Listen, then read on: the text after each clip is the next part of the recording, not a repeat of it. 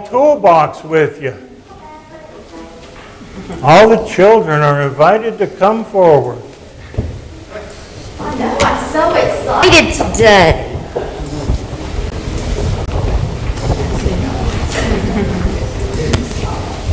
Good morning. Maverick, you sit right beside Janie, or you can sit beside me, whatever you want to do. Where would you like to sit? That's great. This is Janie and this is Maverick, and they are visiting with us today. How is everybody today? Everybody's good? Are you enjoying this beautiful weather? Isn't it fabulous that we can get outside and you can play and be tired at night and go to in the kids' playroom. Well, I have a story. Are you ready? Okay. I'm going to take this off. Is that okay? There was a bowl of candy sitting on the coffee table in the living room of Mary's house. Mary's mother noticed that she was looking at the candy and said, "Now, Mary, don't eat any of this candy until dinner, or you will spoil your appetite." The candy looked so good, and the temptation was so great. Dragon, let's eat a drink rabbit. Yes. And Mary thought to herself, surely I can just take one piece of candy and that won't hurt. And Mom will never know the difference, Mary thought to herself. Has that ever happened to you? Where it said, don't eat any of that candy, or y'all have been eyeballing my snack basket. Is it hard to look at this snack basket while Miss Audrey is talking? Yeah, Maverick says, ooh. But you can't have any. Not yet. You gotta wait. See if you guys that have been to school have ever heard a story like this. Put away your books and take out a sheet of paper and pencil. The teacher said, we're going to have our weekly spelling test. Johnny had an empty feeling in the pit of his stomach. He knew that there was going to be a test today. But he watched TV last night instead of studying for his spelling test, and he wasn't really ready for the test. As the test began, Johnny looked around the room and he realized that he had a clear view of Sally's paper.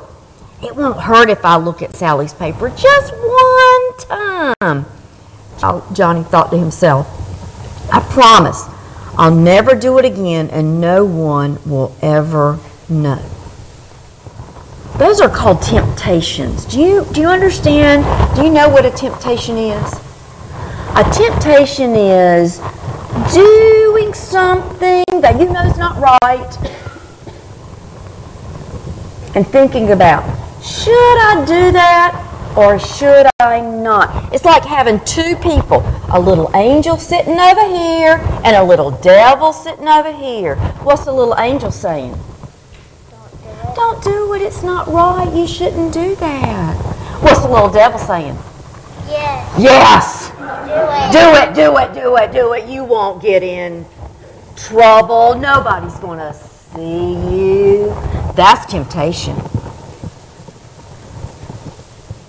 Okay? Trying to figure out, should I do what the little angel says? Because they know what's right. Or should I do what the devil wants because that's going to be more fun? Did you know Jesus had temptation? He had a lot of temptations. The devil even tempted Jesus and wanted Jesus to do what was wrong. Do you know what Jesus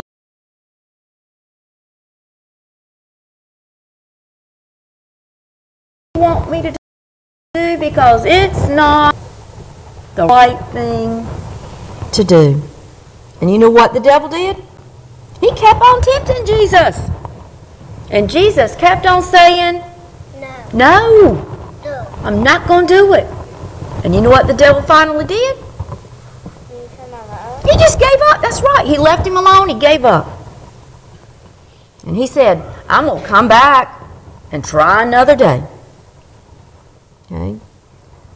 Now, remember, the devil tempted Jesus just as he tempts us, me and you, every day.